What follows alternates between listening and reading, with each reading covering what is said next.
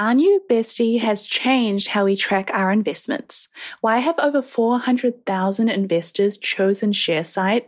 It's simple. This online investment dashboard for your investment portfolio supports over 500,000 stocks, ETFs, and funds, plus integrated with more than 200 platforms, ensures your entire investment portfolio is organized and accessible in one place.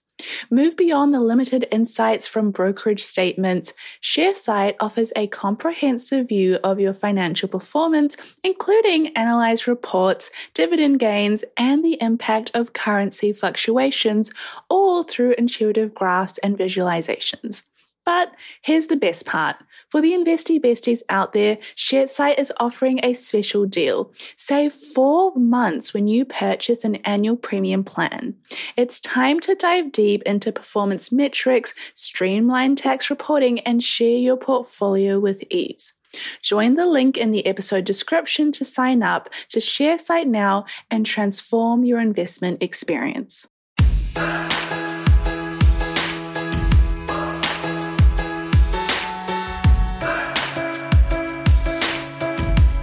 Welcome to Girls That Invest, the platform that empowers millennials through financial literacy.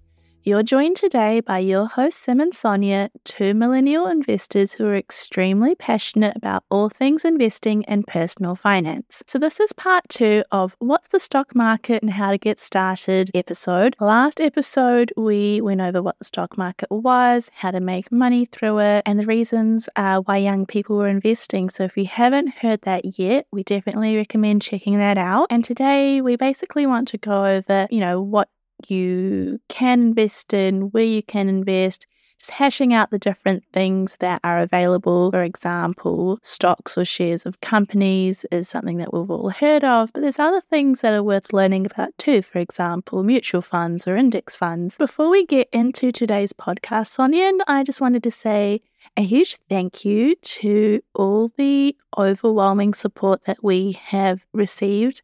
We've literally just posted 2 podcasts. This is our 3rd, but we've ended up being on the top 4 business podcasts in New Zealand on Apple Podcasts, which is absolutely mental.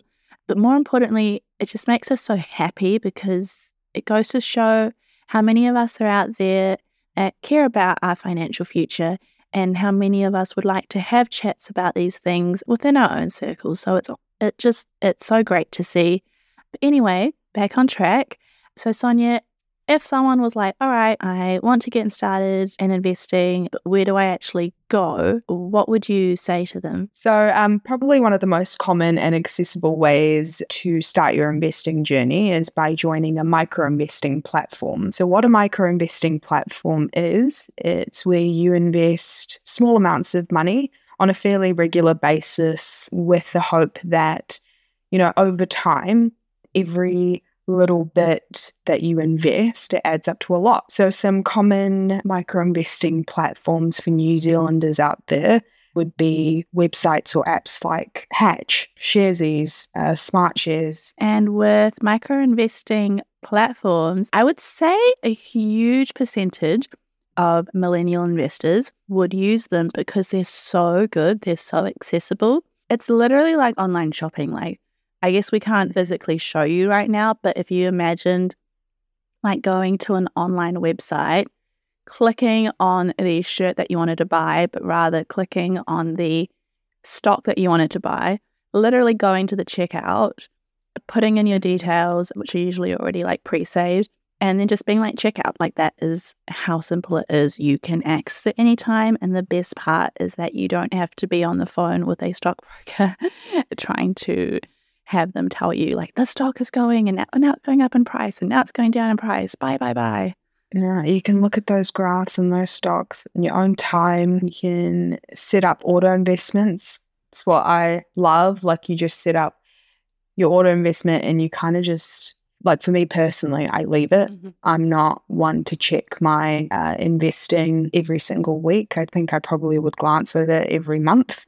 It's just so easy to use. I think it's just a great way to invest. I think that's why people created those websites and those platforms, to make it more accessible, to have more people start their investing journey, because they do want to make it as simple as possible. It is very user-friendly. Another way where you can buy stocks, I think this is probably common knowledge at this point, you can go through a broker, you can go through a financial advisor. So they sit down with you, work out your goals, work out what you want to achieve from investing, and then they can direct you in the right direction, I guess, and they can help you, choose the best stocks based on your profile, based on your risk appetite. Whether someone needs to go through a broker to invest is, I guess, down to your individual circumstances.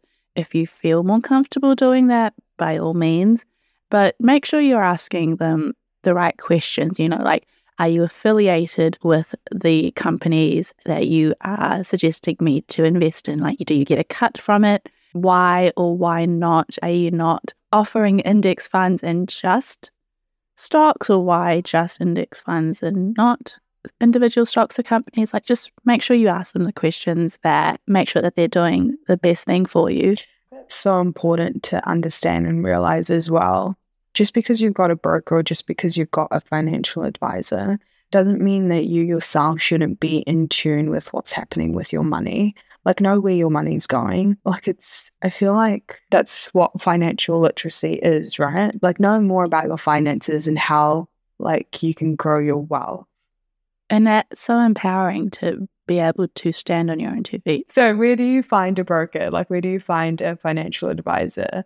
Probably the easiest way to find a broker is Google. Google is everyone's Lord and Savior. My recommendation would be jumping on the New Zealand Exchange website, because they actually have a list of brokers that they partner with, or companies that they partner with. And essentially, if you go onto that website, you just have to type find participants. And it comes up with the whole list, and their contact details would be listed there as well.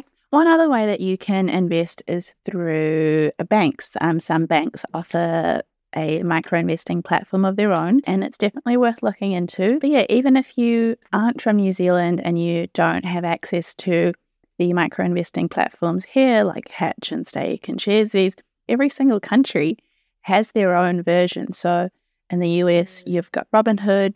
In Australia, you've got Stake as well, and you've also got little micro-investing platforms like Raise, where every time you buy a cup of coffee, if it's $4.50, it rounds it up, and that 50 cents, it just invests for you. No matter where you are, as Sim said, there's going to be a micro platform or space similar to the examples that we mentioned that exist in your country. It's just a matter of doing a little bit of research. Yeah. So moving on, this is the question we get asked a lot. What can you actually buy in the stock market? So people, if you've done a little bit of researching, a little bit of Googling yourself, you've probably come across terms like mutual funds and index funds and ETFs and stocks themselves. And we'll get a little bit overwhelming. A little bit is such an understatement. I remember when I was looking into it, the first time I read all these different terms, I was like, wow, this is literally going over my head. I don't get it. And so what I really want to do is break down the different things you can buy from the stock market and why you might want to buy one more than the other, depending on your own personal circumstances and what you're investing for. So the most common, most simple to understand is shares or stocks of a individual company. So with shares, you are buying a small piece of a company. So, for example, if you think of Facebook, if Facebook's broken up into 1 million pieces, when you buy one stock or share, you're buying one piece of Facebook. And you exchange that when you sell it or trade it with someone else. And it's basically your little ownership of Facebook. Obviously, you're not out here running the company, because Mark Zuckerberg probably has 60% of all the stock and he gets the most say. But that is what stocks of individual companies are. You've also then got mutual funds. Now, mutual funds are like a basket. If you think of a basket and you put in those individual stocks of companies into the basket, so say you get Tesla, you get Apple, you put in Microsoft, or you put in Google, and you've got this little basket and it's got lots of companies. And in a mutual fund, it's an active form of investing, which means that someone is choosing what companies to put into that basket. So they are saying what companies are going to do really well. They're looking into it, they're researching it. These people are called fund managers, and they make bank to spend time learning, because no one really knows what's going to happen. No one knows at all, full stop. No one knows what's going to happen tomorrow with a company's stock price. So they are making very well-researched estimations or assumptions, and they put all those companies that they think will do well into a basket, and then as an investor you can buy a piece of that basket, which is really cool because you get to buy a piece of all those companies in the basket as opposed to buying the companies yourself. For business owners, every transaction is more than just a swipe of a card. It's the culmination of your hard work, dedication, and commitment to your customers. That's why I'm excited to share with you a game-changing solution that's simplifying the way businesses like yours accept payments. Introducing Tap to Pay on iPhone, powered by Stripe. Contactless payments has never been easier. You can seamlessly accept contactless payments directly from your iPhone, and the best part, there's no additional hardware required. Think about it. From local pop-ups to global retailers, Tap to Pay on iPhone and Stripe cater to businesses of all sizes, empowering them to accept payments right from their iPhones. It's a game changer for businesses looking to scale quickly and stay flexible, with quick setup that takes minutes, not days. So, how can Tap to Pay on iPhone and Stripe benefit your business? It's simple. Increased revenue, expanded reach, and enhanced customer experience. It's a win-win-win. To learn more about how Tap to Pay on iPhone and Stripe can transform your business, visit stripe.com/tapiphone today. Usually with mutual funds, so while they're very cool in terms of, getting a lot of different companies in one go when you buy a little piece of a mutual fund, some of the downsides are that they often have high fees to pay for the fund manager's time, and they usually have a minimum amount that you need to invest. So some funds might say, yep, you can come join us, but at minimum, you need to put in $5,000. And as an investor starting out, that's a lot of money. I mean, it's a lot of money for anyone. So that's something to take into consideration. So what you're saying is a mutual fund opposed to buying a company stock, it's giving people a way to invest in multiple stocks. Absolutely. Yeah. So that's quite an easy way to diversify your basket, right? But that fund is managed by an actual person, so a professional. Yes, you're absolutely right. And that word diversify is so important. What that means is you are diversifying your risk. So if, say, Apple does really poorly one year, maybe Tesla did really well that year. And so, there's a little bit of a balance. Whereas if you just invest in individual companies by yourself, if one of them falls and you're not diversified, you're going to risk losing out. And if you have diversified with individual companies, that's a lot of time trying to buy lots of different companies. So you're absolutely right. With index funds, they're very similar to mutual funds. So you get a basket as well, but the difference is you don't have a person actively choosing what companies to put into the fund or the basket. You have a list, and it just follows a list. The list can be top 500 companies in America or the top 200 companies in Australia. It might be the top 30 companies in America, or the top 30 tech companies. And so what happens is no one chooses those companies. They just are what they are based on how large they are. And so an index fund is a basket filled with the companies from whatever list that fund is based off. So the S&P 500 is an index fund where the top 500 companies in the US are put in that basket. And if you buy a piece of that basket, you buy a piece of the top 500 companies in America, And I think that's pretty great, because if that's not what diversification is, Yeah. I don't know. That's probably why S&P 500 is arguably one of the most popular index funds out there. Absolutely is. And the S&P 500, this index fund, is actually the benchmark that mutual funds or active funds will try to beat. So if you are in the S&P 500, people are paying money to mutual fund managers to try beat the S&P 500, but historically the odds are more in the favor of the S&P 500. And so I think it is worth noting that their fees are lower, the index funds. And so for the everyday investor, according to Warren Buffett, who is arguably one of the most famous investors out there, an everyday investor, in his opinion, is probably better off beginning with index funds.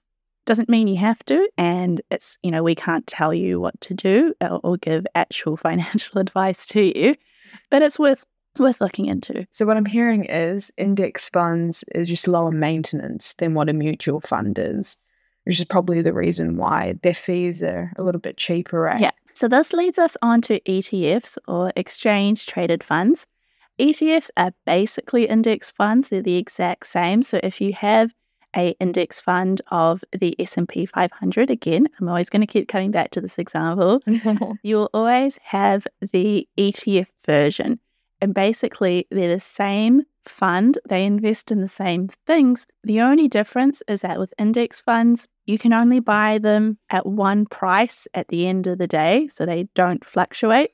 Whereas ETFs, you can buy them throughout the day and the price fluctuates a little bit more. That's really it. In countries like New Zealand, sometimes we don't always have access to the index fund itself, but we have access to the ETF version, which means that you can still invest in the same things. You can still get the same gains or losses from that fund. It's just the way that you invest into it. There's also a couple of others, and I'll just go through them a little bit quicker because they're not as commonly discussed. That's definitely worth noting.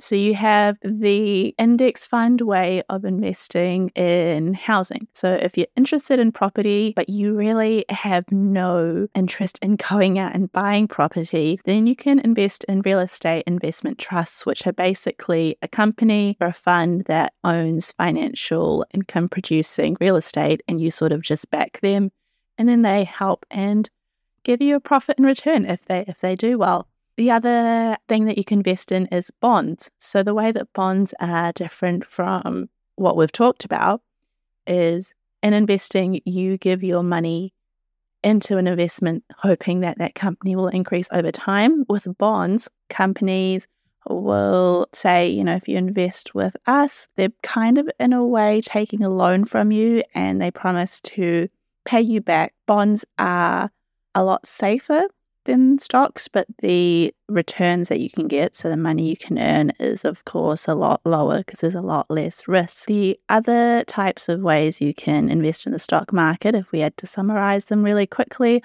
are things like penny stocks, where you buy stocks of companies that are worth like 30 cents or $1 very cheap, and also cryptocurrencies like Bitcoin, which I'm sure we'll get into a lot of detail another time. But basically what I'm trying to say is when it comes to the stock market, there are a lot of different ways you can invest, and it can, by all means, come across confusing. But when you get to learn about them, you can work out what works for you, what aligns with your goals and values, and you can feel like you're making better and more informed decisions based on what you want to do. And I think that's very powerful. Just a recap of what we've spoken about in this episode. We've kind of gone through, what is the stock market and how you can make money from the stock market. Why do people invest? Where can you invest? And also what you can buy in the stock market as well. I think it's been a good, lengthy discussion about all those topics because I think, honestly, if you want to get into investing, but you've got this huge roadblock about what the stock market is, what the options are, that's a very huge barrier that would put a lot of people off because it's a lot of jargon, it's a lot of words, and it's a lot of overlap between things as well. And I think that can leave a lot of us confused, especially if we, like you and me, don't necessarily have extremely large backgrounds in finances, let alone someone that just has no background whatsoever. I definitely agree. I think as soon as you learn about one thing, it's like, oh, here's another term that I have to know and learn about and know more about. But just to echo what we've kind of said from the start, you don't need to know the ins and outs of every single thing to start your journey. I'm glad this episode allowed for us to build a little bit of context before we go into some other things in a little bit more detail. Yeah, no, I think the foundation to all of this is very vital, and we hope that this episode, really laid it out for you. But just before we go, you have enjoyed this and you want to keep learning more, feel free to check out our Facebook group, Girls That Invest. And also check out our Instagram, Girls That Invest. We love to post little tidbits and keep in contact with everyone. If you enjoyed this podcast, please, send us a DM, give us a comment. If there's anything you'd like to see more of, anything we can improve on, let us know.